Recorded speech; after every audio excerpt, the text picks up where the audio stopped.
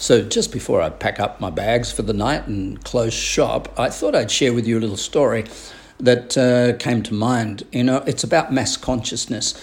And I'm deadly serious here that we follow other people. We listen to what other people say. My neighbour next door is a yoga teacher and she's writing a blog.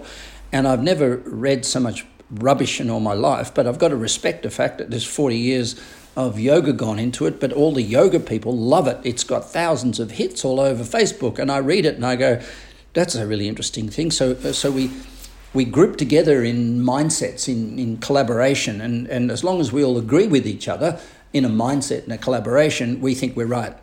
So the story I'd like to tell you is a little bit bad, but anyway, I took a group of people up to the Himalayas, and unbeknownst to me, there was a group of 9, I think, and unbeknownst to me, one of the people that was on the trip got constipated and was seeking a remedy.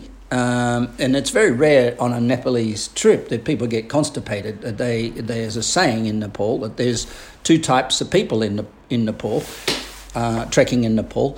One's one that's got the shits and another group that's about to get them. So to have a constipated person on a trip is quite a unique experience for everybody. Anyway, the long and the short of it, this young lady, a bit shy about the fact that she couldn't poop, decides that she'll ask around and get the mass consciousness. She'll get the most popular opinion. So by the time I found out about it, I only found out because she kept asking one of the hotels we stayed in for more soap. And so anyway, one of the people on the group had taught her to get a knife and carve a cake of soap into something about the size of a small lead pencil, and once it was there, to wet it and then shove it up the back end. So it didn't work, and 3 days later, all she was doing, walking down the mountain blowing bubbles out her bum.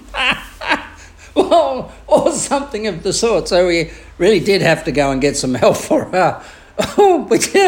But it just shows you how desperate we become and how mass consciousness, or when we're desperate and we're stressed, we'll take any advice we can get as long as nobody else finds out. We can keep it a secret. So, look, I strongly recommend next time you get constipated not to get a penknife and carve a cake of soap, a Lux or a Palmolive, into a thing the shape of a little lead pencil and shove it up your bum. It doesn't work unless you want to entertain a crowd with bubble blowing from your backside.